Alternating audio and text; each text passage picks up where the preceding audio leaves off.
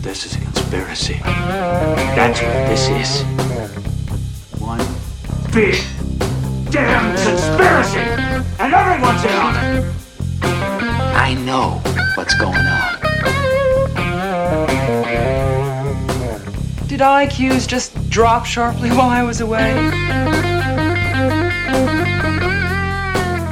The person is smart. People are dumb, panicky, dangerous animals, and you know it.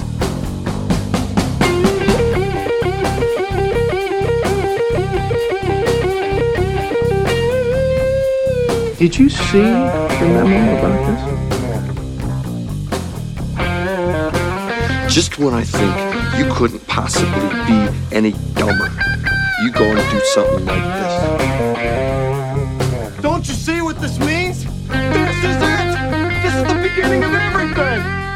I've been waiting for this all my life! Welcome to episode 5 of your Missing the Point podcast, where we discuss the weird, the wonderful, and the downright bizarre aspects of life as we have conversations with people from all over the world. Today, we are joined by a fantastic guest I've been waiting to have a conversation with. She's a teacher, homeschooler, mother, and wife. You may know her through the panel podcast Feed the Beauty, her joint podcast, The Retro Marriage with her husband, Bob, and her Instagram account, That Retro Homeschool. Let us welcome the humble half of the Moral household, Kaylee, a.k.a. Mrs. Moral Bob. It's an absolute pleasure to have you on, Kaylee. Thanks. That was a great intro. I need to have you write my Instagram bio. Took a little bit of time, but yeah, perfect. So I thought it would be great just to have you on after finding out that you're a private school teacher for quite some time, and myself being a government school teacher. I've had to change my vernacular around public school because I've very much realised that it's not public, it's actually government. But anyway, I thought it'd be a great conversation with you on today just to compare notes about the educational system within Australia and America and kind of compare apples and oranges between what we've learnt in our time as teachers. Perfect. Awesome. Can we start off with a bit of like a backstory, like what made you start your career in education, what drove you, what motivated you to study in education, and what really made you become a teacher? So my teaching career is a little bit different. I was a teacher at a private school at our church. My dad is a pastor. And so as a pastor's daughter, one of your jobs is all of them. So I sang on the praise team and taught Bible studies and was a teacher at our private school. And I just ended up really loving it. I love kids. And I was homeschooled during my growing up years. So that's kind of what led me down that path, is not really having an option. So you kind of grew up with that just as being a part of it. Right, yeah. It's actually quite funny. A lot of the teachers that I know are generational teachers, like their parents were both teachers and they end up becoming that themselves. But my experience is very different. I became a teacher later on in life. I studied as a mature age student. I'd been in different careers. I was in the Air Force, worked in timber mills, everything under the sun, really. And as once I met my wife, who was a teacher, that I decided to go down that route as well. Well, that's amazing. So when you mean private school, was it a denominational school? Did it have a religious? Yeah, it was a private Christian school for sure. We were Pentecostal. My family is still Pentecostal. And the school was a part of our outreach. So that was a way to pull families in and get them indoctrinated, the good old American way. Sounds like a perfect way to bring people in. Did I tell you would have went to a university to study or college? I didn't. You didn't? I did not. Ah, there we go. Nope. So so the laws for becoming a private school teacher here are pretty loose. Like, all you have to do is teach an accredited curriculum and in Texas teach citizenship. Ah, interesting. And that's about it. Yeah. Wow. Well, I think my situation is Australia. We're very, very regulated. Like I dare say you'd understand by seeing what's been happening here in the past couple of years. But yeah, we have to attend university. It has to be a 4-year degree. It includes kindergarten, which I've got a dual degree in. So I was actually teaching within a kinder setting while I was still studying my primary or elementary school degree. And wow. Yeah, ours is really regulated in comparison. And I think that's the way it is for public school here. Oh, okay. Right. in some states, I know Florida is lifting that because there's such a shortage on teachers, but in Texas, it's pretty loose. Well, everything's bigger in Texas. So it sounds like things are actually better there by the sounds of it. Well, I don't know about that, but to have a private school, you're pretty good to go. Maybe that's the way that things should be here as well. And we'll get down to some of those aspects in a little later on. Now, my belief is that a lot of people end up becoming teachers and they go in for all the right reasons. They generally want to work with kids. They have a rapport with children. They go out and they want to make a difference. I know that's been my experience. I became a teacher later on in life, that mature age student, after career changes, and I've always been great with kids. I've got nieces and nephews everywhere. So I grew up as an early teenager with little kids around me. And when I met my wife, it just seemed like the natural direction to go in. Do you think that's changed in the past 10, 15 years? Are you seeing people, or do you know of people who are teachers that are going in for the wrong reasons? I don't know what the wrong reason would be. I feel like society is just so much worse now than it was 10 to 15 years ago. And I think people do things a lot out of selfishness. So it could be just like, I'm a teacher, look at me, instead of doing it for a purpose. It could just be for the status. Yeah, that virtual signaling. And yes, I think you see it a lot through TikTok and Instagram, where you see it's predominantly from America with the gender ideology, and they're talking about how they were talking about their preferred pronouns with their students. And that's just blown my mind within the last 10 years. That's the type of thing that, teachers just don't discuss with their students. When I was in school, my personal background is a little bit crazy. My mom is an addict who lives in Detroit, so I went to public school there, and my dad is a pastor here in Texas, and I went to private school, and then I was homeschooled. But when I was going to school, I didn't know much about my teachers. Like, we didn't know the personal lives of our teachers. Yeah, so hearing all of that come out is really strange. Like, why are you talking to children about any of your personal life? Yeah, I think that the main things you knew about your teacher was whether they were married or if they had kids, or like pets. Maybe what pets, their favorite sport, that type of thing. Like, it's very surface level. Now we're getting kids are getting a snapshot into the personal lives of teachers that they really shouldn't be getting, and that's a big concern. It's so crazy. It's really creepy too. It's weird. Very weird. So you went to a public school. I did, in Detroit. What was that experience like for you as a student, as a child? It was awful. And I think I went to one of, if not the most, like, the poorest school district in Michigan. And Michigan is one of the poorest states in the US. So I was one of the only white kids, and I was very bullied for that. And then my mom being an addict, like, I had a really rough home life. So I would fall asleep during class, and I would try to sneak food home because we didn't have food for my sibling. And I was just in trouble a lot. So it seemed like teachers there didn't really care about the student, but how they looked as a teacher. So, like, meeting grade averages and where you're supposed to be, like, grade levels. It wasn't really about kids. Yeah, and I understand that.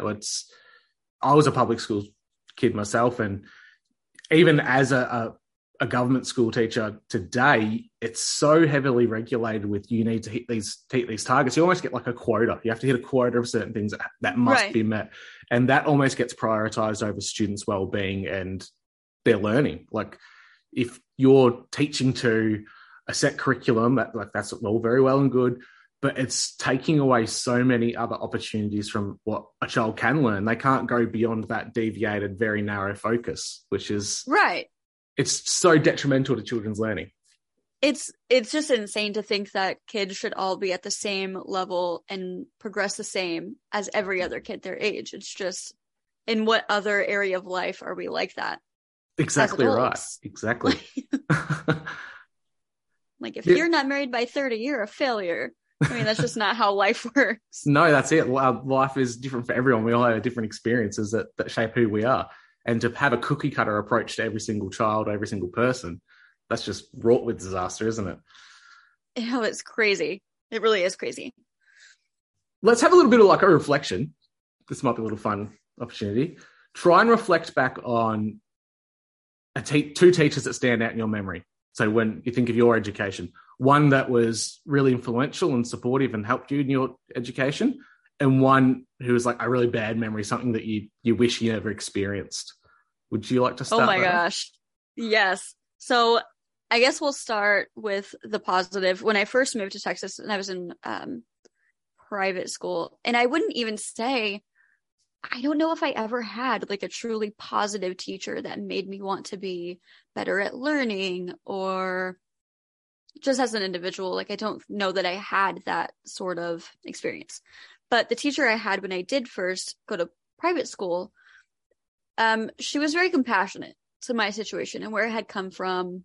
Because I was in 5th grade at a private school, and their curriculum they use is basically a year advanced. So coming from being in 4th grade, I didn't know any multiplication. I didn't really know how to read well, like all of those things. She was very just more compassionate and more lenient and gracious in how she handled me versus the teachers I had previous years in public school. So, I mean, that was good. But still, I don't think it was a healthy approach to education, like pushing kids that far. I don't know.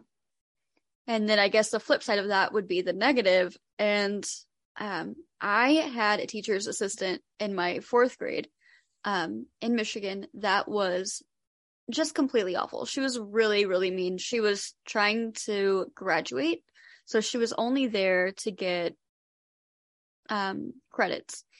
And one instance that stands out to me is we were writing reports on like a superstar movie person that we loved. So I was writing a report. I did not have electricity in my home because my mom was an addict, and we were doing it all on computers. And I somehow lost my report, and not knowing anything, being 10, 11, without a computer and electricity at home, I was on like the internet trying to find my report by just searching in names. And she yelled at me, like screamed at me in front of the entire class about how stupid I was. I would like, you're looking for your report online. Do you think anything you write would ever be published? Like, you're just insane. And that was so just detrimental. Like after that, I didn't even want to try. Like, what's the point of even trying? How dehumanizing that must have felt. Oh yeah, for sure. Like already having like the rough bullying I did from, not having clean clothes and not having food and just kind of being the odd kid, to then that was just horrible. So especially the message being that I think the understanding most kids have is like your life background, your house might be rough, but school's supposed to be that consistent place, the place where you're heard, the place where people care about you, and people there to look out for you. And when you have someone that's in that position of power to knock you down. And she was younger, so everybody, all of the girls especially, thought she was just so cool because she's in college and, all of these things. And to have her yell at me like that instead of, I mean, you'd think somebody would notice, like my home life was not great, to just have a little bit of compassion, and it just was not there. It's absolutely terrible. That was nuts. Well, I might start off with my negative so we can finish this trip through memory lane on a positive.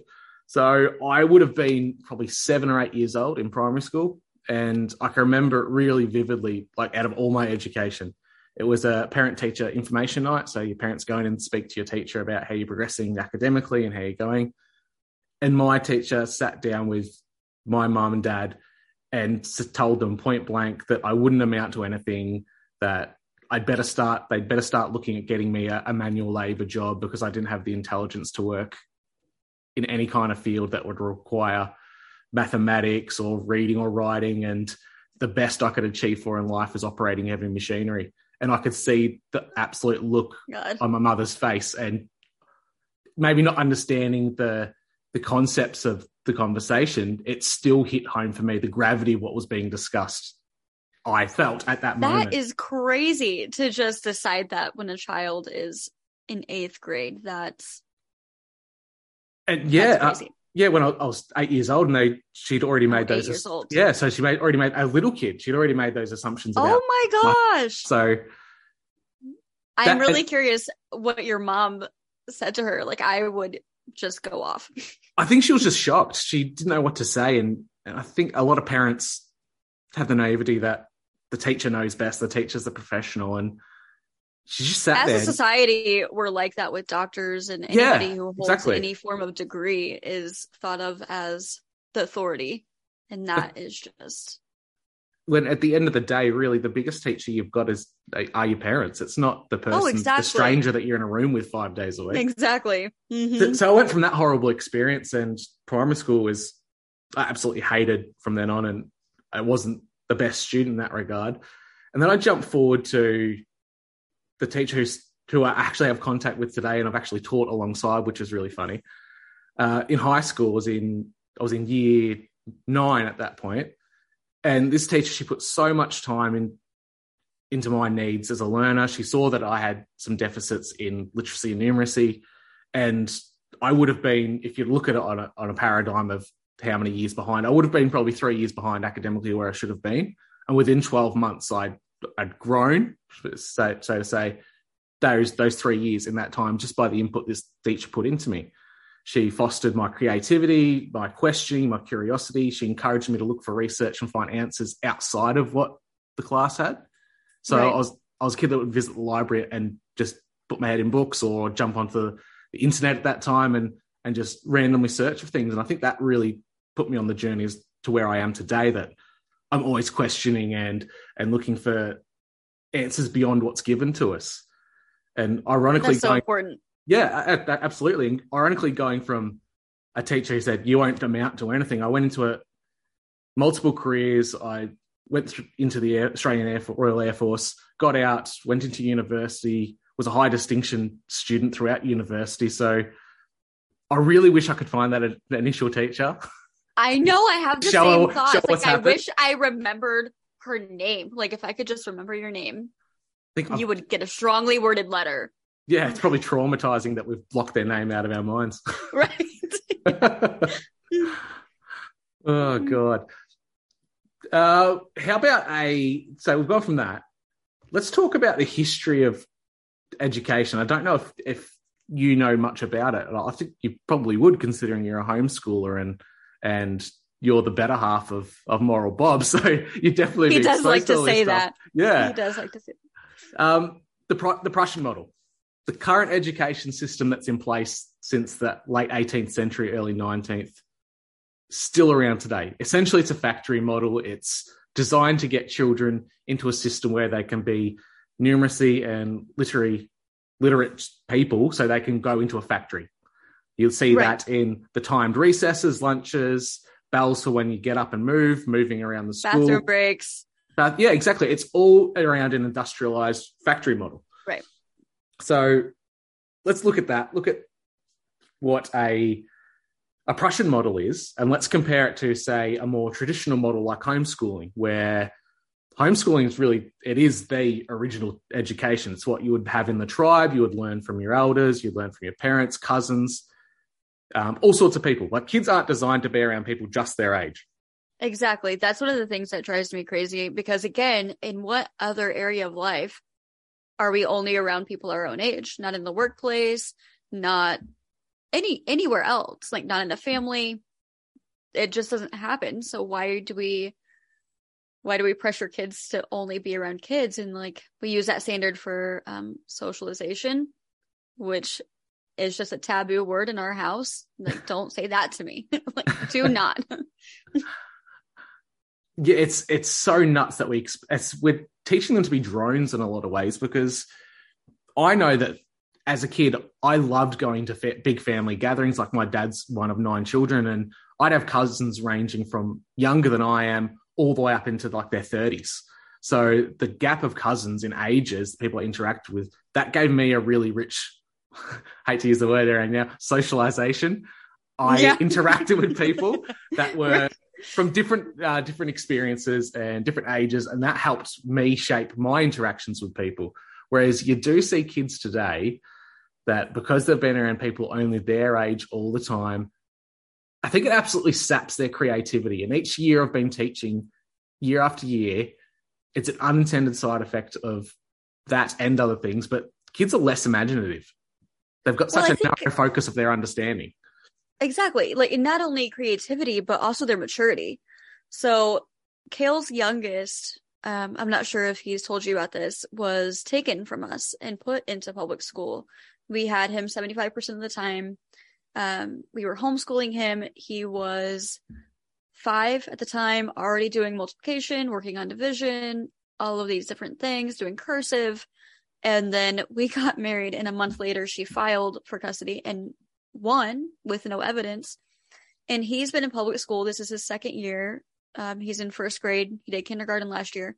And his maturity, as well as just his intellect, has gone way down, to where this kid who is doing division at age 5 now only uses bathroom humor and doesn't know how to read. And I'm like, what is happening? So when you're only around people at your same or lower level, you have nothing to come up to. You have nothing to strive for.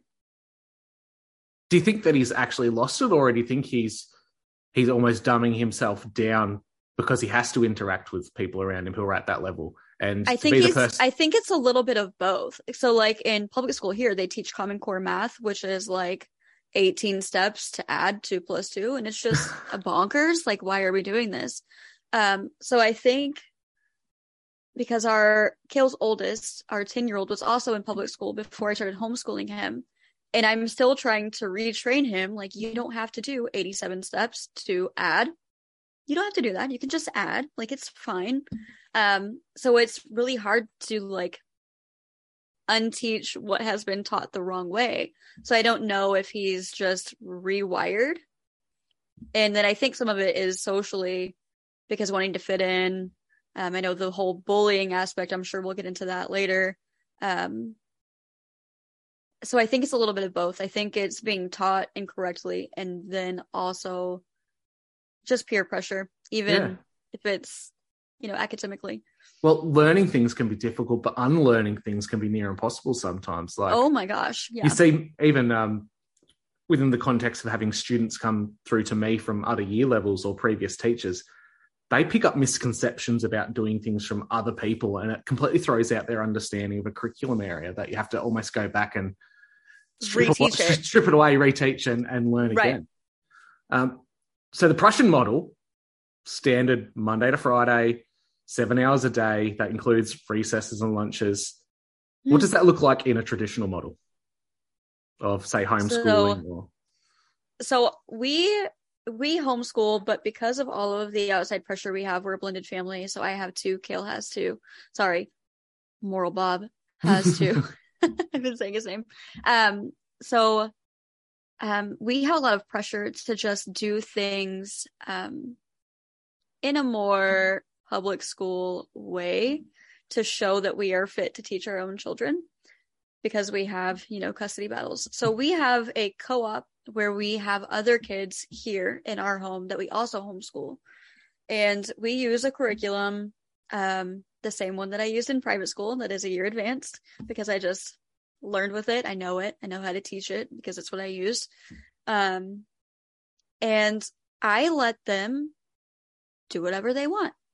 If they want to come in and play or go outside and feed the chickens or do ukulele lessons or piano lessons or whatever, we just start where they want to start and we go there throughout the day. And that ends up making them want to sit down and learn, because I feel like all kids are hungry to learn and like they need to be fed in a way with their mental capability. So they will ask, like, can we do some worksheets now? Can I do some schoolwork? And we will sit down and we'll just do it all together.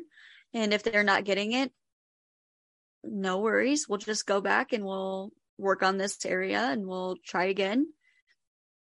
So everything that we do here in our home is for the kids. We're here for them. So if you're not feeling it today and you're just really tired and you need to take off your shoes and go play in the mud, that's what we're doing. And if you want to walk to the library and just sit down and read books, that's what we're going to do. And that's how we spend our days. And we oddly get a lot of schooling done, but not in a public school way. It's very different. I think you've hit a happy medium when you're trying to commit to being that standardized approach so that things don't have a negative impact on what's going on outside of that. You look at children today, and because they're boxed into that, all right, we've got first 2 hours and then we have recess, and the first hour we've got maths and the second hour we've got this. A lot of the educational theorists, and I'll use theorists very loosely, will suggest that having consistency and a repetition of that type of model is going to help students in their learning. Whereas, like you said, kids aren't all the same. They're not the same model. They're not a copy and paste of each other.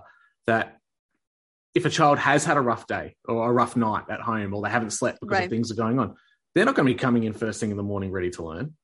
No. Some kids may need an extra hour or 2 hours before they can start their learning for the day. And that ability that you have, the flexibility that you've got with your kids and the whole tribe of kids that I hear that you teach, that's perfect, because they've got the opt-in. They've got that voice and agency that kids need. They need some kind of interest. They need a hook. They need to find something they want to learn about. And we've seen that in our history in the past before the Prussian model. How many people became apprentices because they were interested in something? Right. And they were little kids. They weren't like people in their late teens or early 20s. They'd just go off and they'd find a blacksmith or a baker, and they'd take on a trade, or they'd learn about something they're interested in, and that would be the hook for them. And that's all very hands-on. And I think that's another one of the failures of the education system is we just slap worksheets in front of kids and we expect them to learn like that. But I can't imagine anything that I've learned, and I'm a photographer, and I had no experience when I first was interested. And I tried to read articles and books about that, but nothing helped me learn photography better than getting behind a camera and doing it. And that's, I think, what kids need. I don't know very many people who are textbook learners. I think everyone on some level is a hands-on learner. You need to experience what you're learning about. So for us, teaching fractions looks like baking. It's just more hands-on, and we'll still do the worksheets to prove to a judge that we're doing something. But a lot of our learning is off paper. That's perfect. When you just said fractions, it just triggered a memory from me for the last week. I'm teaching visual arts for the first time, and I've got an arts background, so it's fantastic. And it's a curriculum area where it's very grey and it's not as heavily regulated as other curriculum areas in Victoria. So I get to make the curriculum work a lot more. I get to make something out of it. And it's really interesting that I'm teaching visual arts, and I had a year 6 group of kids, so the senior end of our elementary school. They came in and were talking about mixing up a plaster of Paris so we could use it for sculpting. And they couldn't apply mathematical language that they've learnt the whole time at school, that they've been exposed to multiple times. They know what it means, but they can't apply it to outside of a context of rote learning mathematics in the classroom. You apply it to a real life situation, they were floored by it. They didn't understand. Like, you need to mix a 50-50 ratio. 50-50 of what? Well, 50 of water and 50 of the plaster, and you mix it. That the ratio means mix of the two. And they're like, oh, okay. I'm like, this is the first time you've been exposed to it? So sorry, that just popped into my mind. But well, when you've only seen it on paper, when it's put in front of you in real life, it's like, what? Or you've just hear someone at the room parroting it to you, and you parrot it back. It's a very different context. You have to get your hands dirty. I like what you said there. Mm-hmm. What about timetabled play, rest, and eating times? What does that look like in a homeschooling environment? So basically the same thing. Everything that we do is based on the kids and what they need. So when they're hungry, they can sit down and eat. And I make lunch for them all at the same time, but a lot of it is come and go. The same thing with our curriculum is a lot of come and go. So we'll go play for 15 minutes and then we'll come back and do 5 minutes, and then we'll go do something else, and then they'll want to eat again. So I think Like people ask me what's the most expensive part of homeschooling, and it's food. It's food. They just love to eat all day. So yeah. And then rest, my youngest is 3 and we have 2 other 3-year-olds here, and they definitely need a nap. So when they are tired, we try to do it in rotation so that everybody gets a little bit of one-on-one time for learning or music lessons, or we teach French. So all of that, they have that little bit of one-on-one time. So we'll just rotate, and it's all depending on like who needs what. And they will tell you, like when they're ready for a nap, like, my little 3-year-old will be like, Mom, I'm tired. I need to go lay down. I'm like, right on. Me too. This all sounds great, Kaylee. It's interesting. We've got our Victorian curriculum, which is elementary up through to high school. And prior to that, we have a play-based curriculum for our kindergarten. And because I've taught in kindergarten before, it's such an absolute waste that kids go from a play-based learning experience where they do have the option. They can wander, they can graze on food throughout the day as they want to. They can go have a rest and they can choose what they want to go into a very structured, regimented, sit on the mat, look at the teacher. Teacher will explain for 5 or 10 minutes. You go do the task. You show the task to the teacher. Okay, now go do another task. It seems so counterintuitive. Like logically, I know that that's intentional to get people who will just comply. Mm-hmm. Like you are only comfortable when someone is telling you what to do. Again, we see that with our 6-year-old who is taken because he cannot sit still. He has to constantly be doing something, and then he's not okay to just be bored. And he's always looking for us to tell him what to do. Like, hey, it's okay if you just sit down and do nothing. Like, it's okay to do that. And you can see how uncomfortable he is. So I know, like, logically, I know that that's intentional, but I don't know how anyone outside of the people creating that system don't see how wrong it is. So, like, if I try to talk to parents here about homeschool, they like flip out, like, oh my God, you're not educated. Those poor kids, how will they socialize? And not anything about like what socialization actually looks like in a public school environment, because it's not healthy. Forced interaction is not socializing. So it's really interesting that you said that. Like the perception's always been for homeschooling.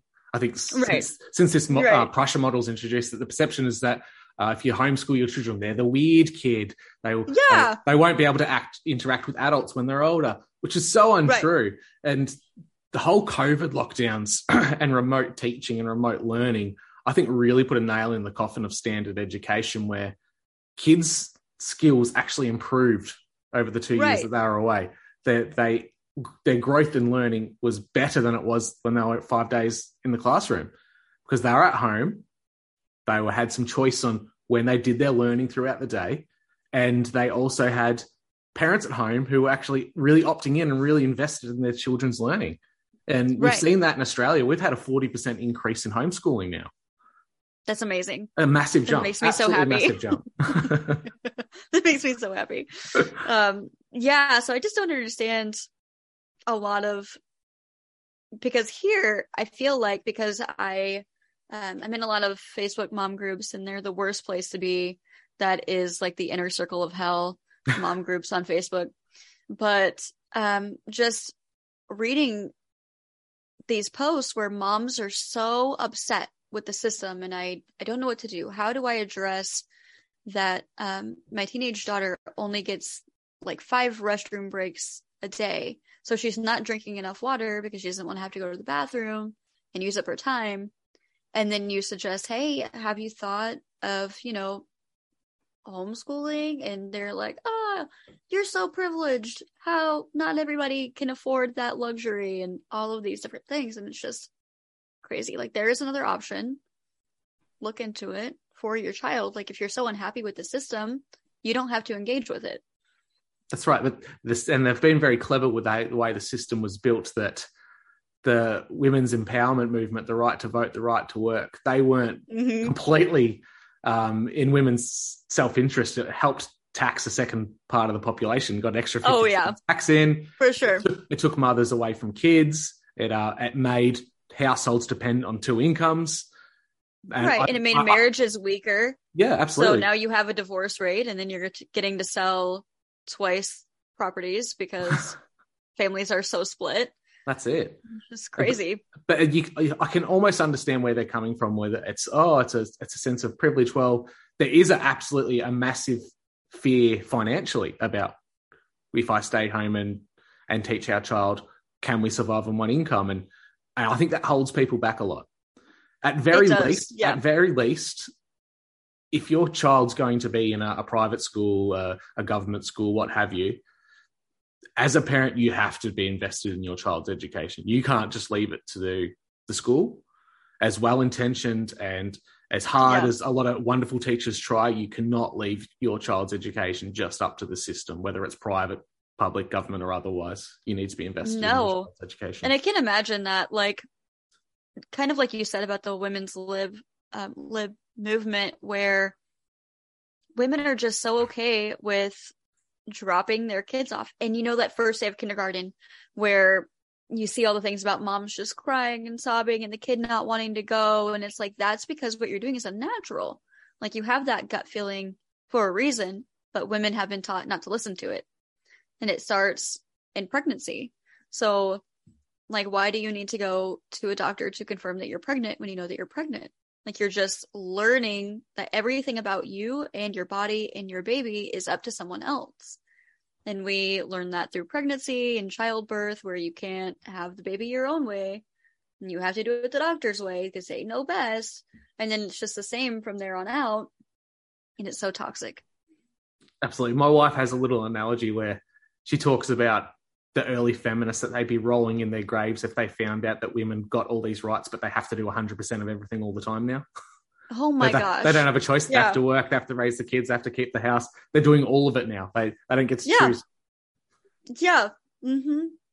So it definitely has not had the intended impact that they envisioned in the past. It is not what it was presented as, for sure. Sorry, I'm just going through my notes here. Let's play a little bit of word association. So I did this with a couple of other guests. It seems to be really fun, right? I'll throw a few words at you and you tell me what pops into your head, and be completely unfiltered. It doesn't matter. Oh, God. All right. Okay. You asked for it. Curriculum. Studying. Evidence-based. Oh, no. That's enough. Oh, no. Perfect. Oh, no. Government school. Oh, prison. Private school. Prison. Kindergarten. Fun. Pedagogy. No. That's another no for me. It's one of those education buzzwords that gets thrown around all the time, and I'm sure half the people don't know what it means. I just need a red buzzer. Standardized assessment. No. No. Toxic. No. Perfect. So, all right, let's go to standardized assessment. That got the biggest reaction out of you. What does that look like in a homeschooling situation? I know you've probably got to meet certain criteria for it to work. Yeah. So do you have a testing format that you have to do like once a year or something like that to show that you're meeting the students? So when I don't have experience with that yet, because our 10-year-old is ours. We don't have to worry about that. But our two little ones are 4 and 3, and they're not even technically in school yet. So that's not a concern yet. I mean, we're in a custody thing where we have to decide what's going to happen with their education.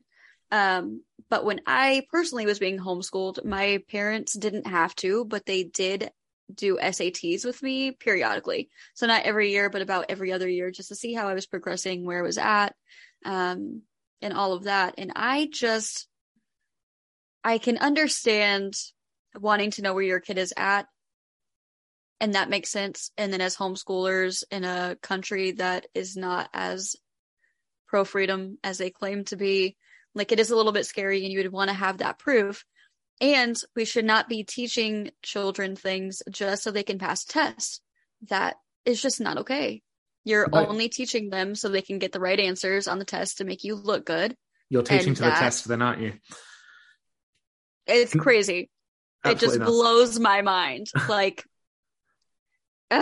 so your SATs, are they within Australia and Victoria in particular, we have a test called NAPLAN where it's every second year students have this government test to see if there's been growth over the 12 months in between. So grade 3, grade 5, year 9, year 7 and year 9, all the tests that they have. Is the SATs a similar type of thing? No, so the SATs I think are more for private school, homeschool students, and I know that it's escaping me what it's called, but for public school kids, they have to do that every year. Oh, wow. And yeah, and that's how you know whether or not you're going into the next grade. So you actually hold kids back in the States? Oh, yeah. Yeah. I think that's maybe one good thing that we've got. It's relatively unheard of now to have a child kept back. Like when I was in the classroom teaching, I had a understanding level of students who were working at, say, a preschool understanding all the way through to kids who are accessing high school curriculum. So in that respect, we have to teach the whole gamut of curriculum and understanding, and our kids don't get kept back. We really heavily have to differentiate our teaching to make sure that everyone's opting in and actually getting something out of their learning.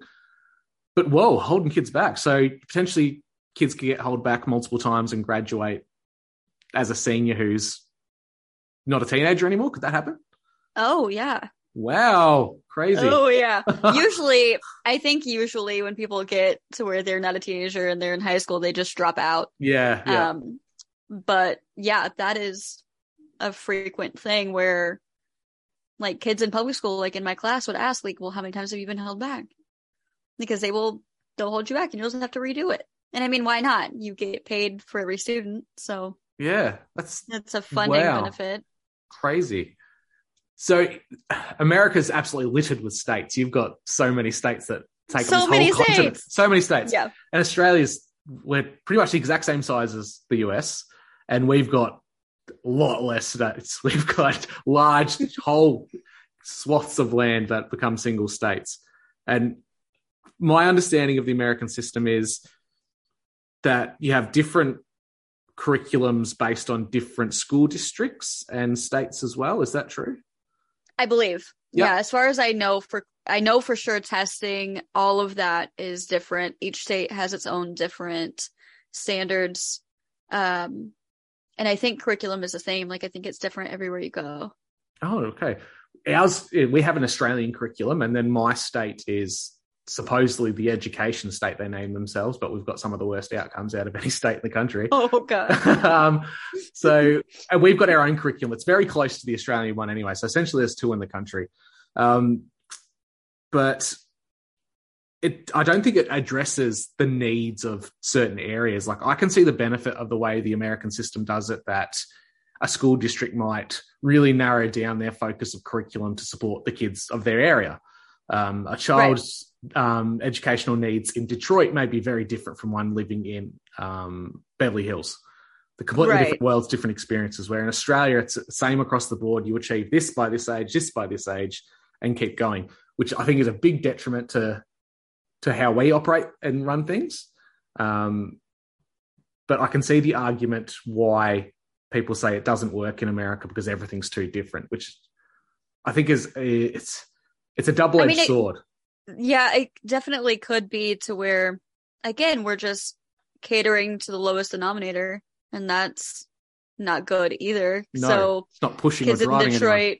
Should be just as educated as kids in Beverly Hills. Yeah. And that's probably not true. I mean, if you want to talk about privilege, we can start there. Exactly. You have clean water? What?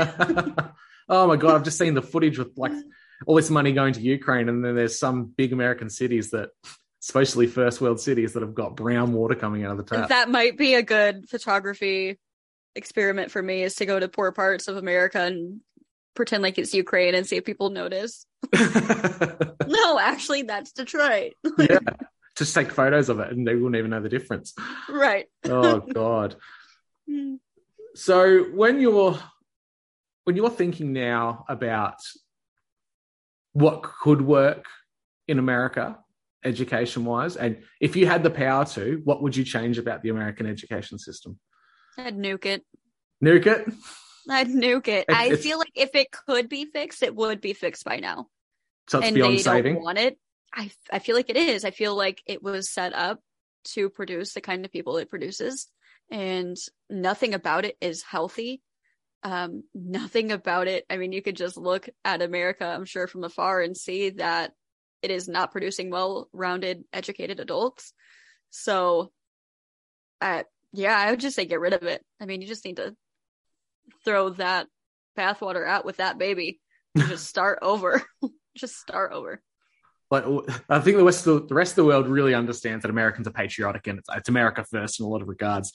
But every now and again, you'll see one of those videos pop up on social media where there's a map of the world and can you point out Iraq or can you point out Australia? And they're pointing to completely different parts of the world. Yeah. Yep. So geography is clearly not a strong suit. Oh my gosh. It's just the whole system. I mean, and I feel like kids in that environment, in that public school environment, it's really just survival, right? With all the bullying and the testing and home struggles and all of these other things, like you just have to make it through the day. I'm not worried about where Australia is.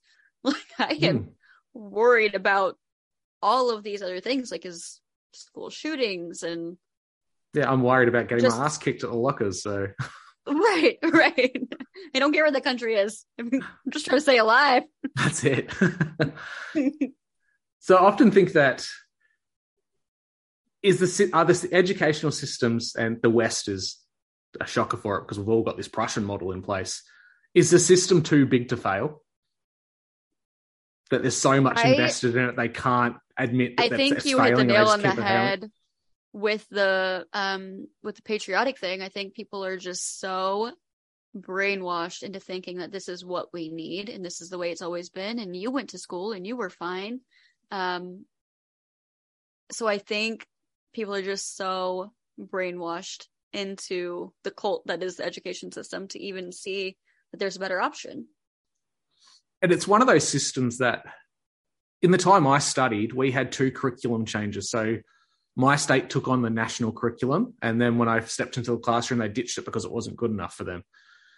There seems to be a thing in education where the new thing comes out and they try the new thing and then they apply it for 10 years. And at the end of the 10 years, they say, actually, that was detrimental to student learning. Let's go back to the old thing. And then another 10 years will go by. Oh, the old thing didn't actually work. Let's try this bright, shiny new thing over here. And it's the same effect. They keep pumping more and more money year after year into education, and the outcomes aren't getting any better. If that was a business model, you would have declared bankruptcy by now and admit that you're a failure. Oh yeah, for sure. And the thing is like, I don't know how it works there, but here people are taxed. Like you pay a school tax and you pay to send kids to school and to do the school buildings and pay teachers and all of these things. And people just complain about schools without realizing that, I mean, you're paying for it. I mean, that's your money. Do your public school systems have school fees at all where parents have to pay, say, $300 for the children's resources for the year? Do they have something like that? Not public school. It's all taxpayer paid. Wow. Ours is, we moved to a model where we had school fees for public schools, which seems ridiculous. And now we're no longer allowed to ask parents for donations anymore. They were called donations, but it was a fee you had to pay to make sure your kids got books. And we've moved away from that now. So schools, I'll just put a random number. Let's pretend a school had $1 million from all the school fees. Well, now parents know that they don't have to pay it. So all of our government schools have got like 30% of what they would normally have funding wise. And our teachers in Australia are quite highly paid compared to the US. Like I saw an equivalency of a US high school teacher and an elementary school teacher, and their wages were so low that they could earn more working at McDonald's. Oh yeah, absolutely. I mean, there's that. And then if you look here, I mean, football is really big for America, especially in Texas. Like that is the thing. So if you drive by public schools and you see their football stadiums, and they are so expensive, and you're like, how are you spending that much money on that, but we can't get security guards for school shootings? We can't figure that problem out, but we can build all of these auditoriums, and it's just crazy. It seems like non-Americans have been exposed to that through media like television and movies, where it's always the school board and they're discussing where the money goes to, and it has to go to the football team because they're going to be state champions. So they have to cut budgets, and that means the kids don't get a photography program this year, or they don't get this, or they don't get that. That's too real. So nuts that they're prioritizing one thing over the other, where not every kid's going to be a football star. But you could very well have the next Picasso sitting somewhere in the school that just needs that chance, and they're not going to get it because the programs are offered. Nope. It's all about mostly football. I mean, if we're being real. Yeah. I don't mind American football. It's just rugby with helmets and armor on. Looks like they're LARPing. It's like they're wearing medieval armor and running around just playing rugby. Well, I don't understand beating people up for a ball. I mean, that seems kind of silly. Seems like there would be a better use of your time. You would think so, but whatever. Hey, if the use of your time's getting multi-millions of dollars a year, I could see why it's got a purpose. The NFL exists, so just by that. So you're doing the one thing which I think a lot of people have turned to now after the events of the last couple of years, that to change the system, you have to change the culture. And you can either believe in politics or not, but the saying is that politics is downstream of culture. And if we do change what we're doing culturally, if there is some kind of a hope for politics, do you think change can be achieved by a tipping point of, say, maybe 30% of all Americans start homeschooling? Do you think that would have an impact nationally? Oh, for sure. I think the more people that step away from the indoctrination camp that is public school, just the better society would be. And if you could take your kids home, and if one parent could stay home with them, then you're just making your family stronger. And inevitably that would change your community. And I think that would be a really healthy change for all of society.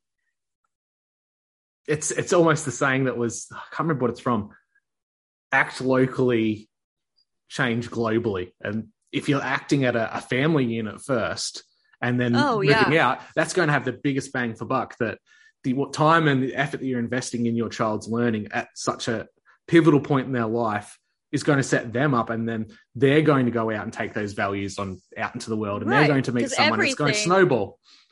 Everything starts at home. And I think I read a quote, and I'll try to find it, but it says, I always think it's weird when families are separated first thing in the morning. You think about that. The very first thing in the morning is everybody leaving and going and doing different things. And then you come back together, and then it's time for bed, and then you just do it all over again. So your family is just weakened by the simple fact that you're never together. It breaks my heart as a teacher. I've seen kids endlessly come in and they'll be in tears in the morning because they want to be at home with mum, or they want to see dad, or they just don't want to be at school. And you see that 5 days a week, 7 hours a day. It absolutely breaks my heart to know that kids, they understand what things should really be like. They should be at home with their parents. They should be doing all these things. And they don't get a say. Isn't that crazy? They can determine their gender, but they can't decide to be at home with their mom. Oh yeah, crazy, isn't it? Oh, that's beyond the pale. They can't possibly be at home. No, that's absurd. How will they socialize? I think they talk to all day. You should write a counter-narrative book called Socializing. Yeah. Just so that you have to type the word multiple times and cringe every time you do it. Oh, every time. It's like nails on a chalkboard, just don't say that to me. I've just been hearing it my whole life because I was homeschooled. And being a homeschooled student is just a completely different type of hell. Mom groups are the 9th circle of hell, and then being a homeschool student is the 7th, simply for the fact that people will just say anything to you. I would say with homeschool, we would go out and we would go grocery shopping, and part of my math was to add up every single item in the cart. And this is another American failure, where you don't know what the tax is on any given item because it's not there. You have to wait to the register, so you have to try to guess what the tax is going to be, right? And some foods can't be taxed. So then part of my math and homeschool was adding up as we were grocery shopping to see if we were in the budget, you know, because my dad was a pastor. So like we had a strict budget. And so people would ask like, what are you doing out of school? And I'm like, oh, I'm homeschooled. And they would just start quizzing you, like throwing out random math questions and science questions. And like, do you do this to public school kids? Like, why is it okay for you to start quizzing me? You're almost like a Leave social me outcast. alone. Yeah. They see you that like you're an alien walking around, and they're Like, just do so you have any entranced that you are. friends? Like, who do you talk to all the time? I'm just still You blown away see? by that you don't have tax listed on your foods. It's crazy. Although we have a 10% tax across everything called a general subsidies tax, so we're taxed for everything we buy. Yeah. But at least it's listed. We know how much they're taking. You away. know how much it is. Yeah. You just have to kind of guess. Like, you just round up to like the next $1 or $1.50.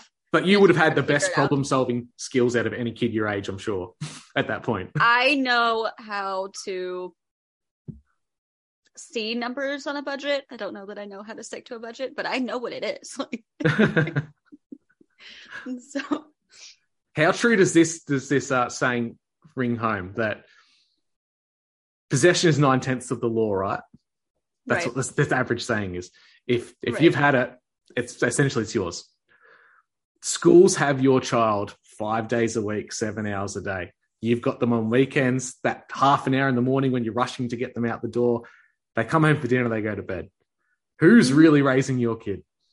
I say that all the time. Like, I will not co-parent with the government. Like, I'm not, because as when I taught at a private school, I taught kindergarten through 3rd grade. And it was so funny those first couple of weeks where the younger kids will call you mom because you're the one with them all the time and they're still learning. Like, oh, I'm not at home, whatever. But you can see them realize like, oh, you're not my mom, but you're the one giving me my lunch and you're the one teaching me and all of these different things. And it's crazy. It's just crazy to think that you've had this child since they were born and you've taught them how to eat, how to drink, how to walk, how to talk. You've taught them everything they know. And now suddenly at 5 years old, you're not capable of that anymore. Like, your time for teaching them is done. And that's just crazy. Like, why do I have to do all of the hard stuff? And then you get to do all the fun stuff. Like, And that they take the doesn't credit make any for it. sense to me. Right. Yeah. And then they blame you as a parent if something is wrong or something doesn't work. Right. Or the government, this is a big one, or the government blames the teacher for the system that's been built around them. That's a big thing that I'm seeing more and more. It's always the teacher's fault and it's never poor government choices. Yeah. I don't even know. And as a parent, I know that no one will love and care for your child the way that you do. Nobody. And I can say that because we have other kids in our home and it's just completely different. Like, those are my kids and I know everything about them from day one. Like, I quit my job in banking to be with them. And there was not a day that my oldest son has been alive that I wasn't there. So I know the ins and outs. I know how you learn. I know how you think. I know what that look on your face means. And then just to give that over to somebody who knows nothing about them and expect them to be able to teach them all of these things that they're not, I think they maybe aren't equipped for. I mean, that's another thing, right? Is we have this skewed scale of how children should be both equally immature and mature. Like, basically, kids work a full-time job. And you sit here and you learn for 8 hours a day and you don't take breaks and you don't get paid and you don't get to go to the bathroom whenever you feel like you need to because you're not mature enough for that. So that to me doesn't make any sense. It's so unnatural that we've thrown in this approach to learning for since the late 18th century up until now. And that's the smallest blip on the radar of humanity and how long we've been around and possibly even longer. And we think that this is the way to go, but we're completely dismissing our entire history and we've done it differently and it worked up until then. Right. It's like you look at an animal, you see, it doesn't matter what animal it is, the mother and the father, often they'll care for the young until it's developed, it's grown, it's learnt what skills it needs to survive, and then it leaves. Right. Whereas it doesn't go to some other we're expected animal. Yeah, we're just expected to hand it over. You don't see a chimpanzee give their kid to an orangutan and go for it. Like, right. It doesn't make any sense. Like, it's just so unnatural. Everything about it is unnatural. And Absolutely. You feel that, like, in your gut on your first day of school in kindergarten, when you drop your kid off, like, you feel like this isn't right. And you just ignore it because this is the way things are supposed to be. And it's mind-blowing. And we are in Texas, where Uvalde is, where we had that school shooting, the last one. And I told my husband, I was like, every parent in Texas that puts their kids into school in the next 3 weeks is a psychopath. Like, you have to be a psychopath to see that, to realize that the risk is real. Like, it's real. Like, whether or not, that's a government show or whatever, like, I believe, like, legitimately it happened. And even if it didn't, everybody's supposed to think it did.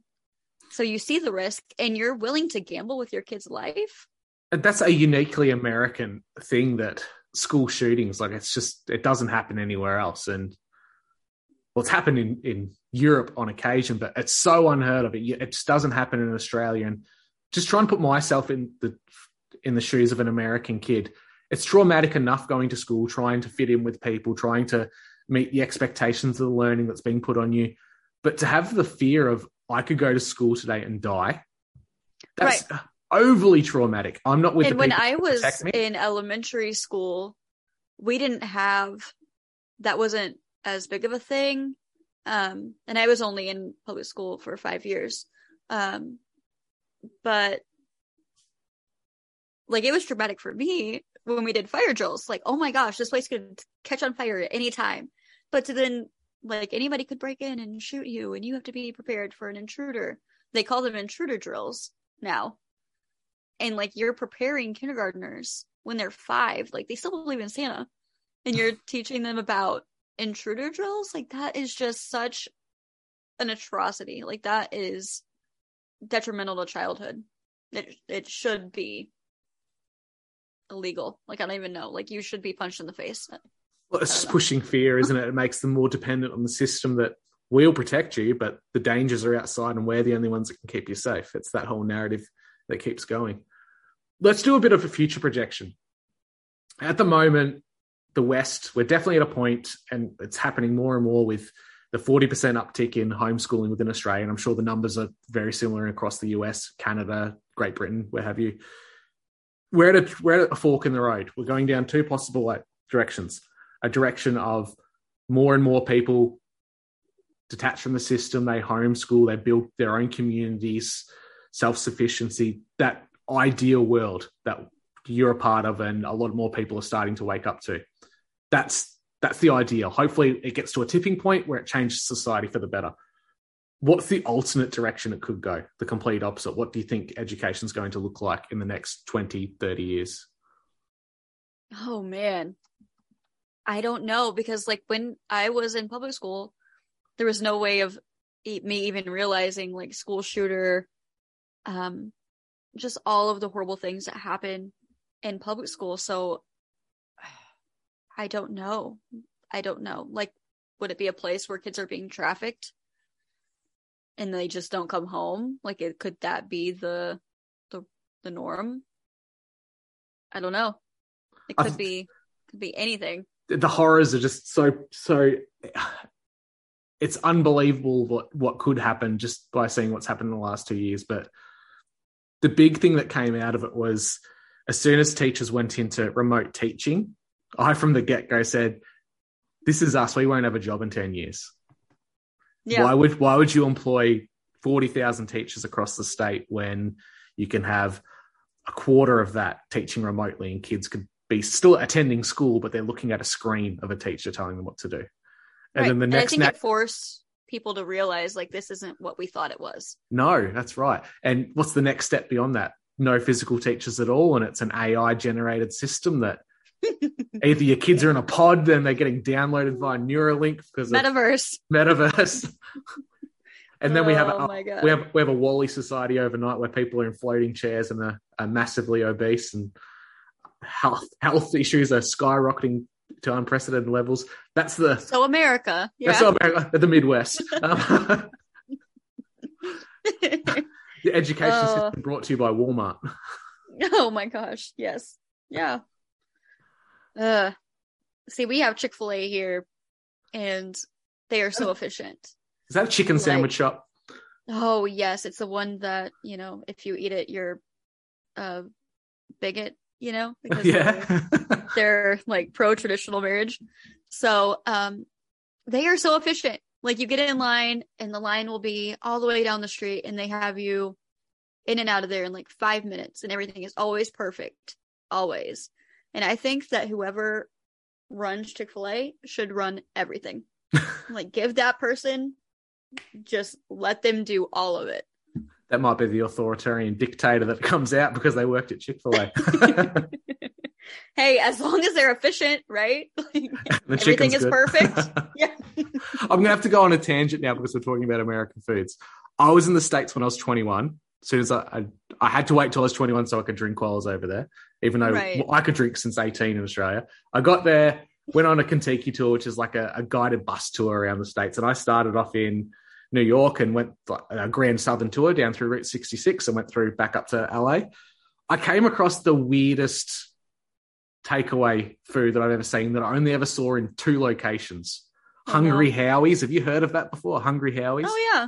Yeah. Like, is that like the pizza place that didn't take off? Or they're more than just 2? Yeah, they're kind of like the off-brand. They're like, the Walmart of pizza. Like they're not great, but they're there. So yeah, it's just seems so out of place. Like America's absolutely saturated with fast food, and Hungry Howie seemed to be something that they kept going for whatever reason. I've heard of it. I've never eaten there, but I've not heard good things. But they exist. So. Yeah, crazy, absolutely nuts. This has been a great conversation. Let's leave on some advice we'd give. If you were to talk to someone who's pregnant or looking at starting a family, what's your advice to them about education? Don't give that baby to strangers. Don't give your kid to strangers. Start researching. Just listen to your gut. I try to tell new moms that all the time. Like, listen to your mom intuition. Listen to the intuition you have as a parent because it's there for a reason. And the more you ignore it, the less you're going to be able to hear it. So if you start listening now to what you feel is right for your kid that you know better than anybody else, it will only set you both up for success. And I can't imagine that anybody who truly listens to their gut as a parent from the beginning would put their kids into that environment. Awesome. And mine, again, would be, I know there's limitations around the system and the way the system's built, but if you can't get out of the system straight away, transition out of it if you can. Right. Work less days so you can be at home and have a blended education approach where your kid goes to school 3 days and they're at home for 2 doing home learning. Right. Don't leave it up to one people or one group. You have to be really invested in your child's education. Yeah. Yeah, we can't do that in the States. We can't pick and choose what dates they go. Oh, crazy. They have to go. That was one of the things that they used in court against us for my husband's youngest. Was he was being bullied. He had a kid step on his neck, and he didn't want to go. And of course, we were a homeschool family, didn't want him to go. And then he was constantly sick, so we didn't take him. And you will get in trouble, like if your kids don't go, because state funding goes per attendance. So if your kid isn't there by 10 o'clock, they have to mark it as absent, and they don't get paid for that day. Oh, crazy. Yeah. So it's literally a system built around farming of children then, isn't it, in the States? Right. Yeah. And so then you can get they call it truancy, where you get truancy letters sent home, and the school district can take parents to court over not bringing their kids to school. That's definitely not the land of the free, which I've heard so much about. No, of course not. My God. You hear about these things and you don't really understand until you speak to someone. Yeah. All right. I like to finish these shows off with what's the point of it all? In a few words, if you could narrow down the point of education, what is the point to it all? The point for education would be, it would be just be to harbor kids and their natural learning abilities, set them up for success. Absolutely. And listen to your children. Oh yeah. They're people too. They may be They kids, matter. but they know what they need. They know Right. what they're reaching for, what they're striving to be. Just listen to them, Yeah. and good things will follow. Yeah, of course. All right, Kaylee, where can we find you? Where would you like to plug some few things? Where can we find your I'm show? on Instagram at that retro homeschool, and you can find me there. I think that's it. I don't have an email or anything like that. We do have an Etsy shop where we sell some of the worksheets that we've made for our kids that they seem to love, flashcards for like French, Spanish, as well as English. So all sorts of learning resources that I've created, and we try to sell those. They're digital downloads, so you can download them and have them. Awesome. Make sure you send that link through and I'll pop it in the show notes for everyone. Perfect. Awesome. Awesome. All right. And I'm Drew from You're Missing the Point podcast. You can find me on Podbean, iTunes, and very soon I'll be transferring all my stuff over to Spotify, just having some issues turning it into the right format. Thank you, everybody, and have a wonderful weekend this week. Spend time with your children because you won't see them during the week. Too soon.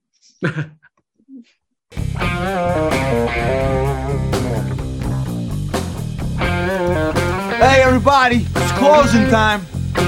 You don't gotta go home, but you can't stay here.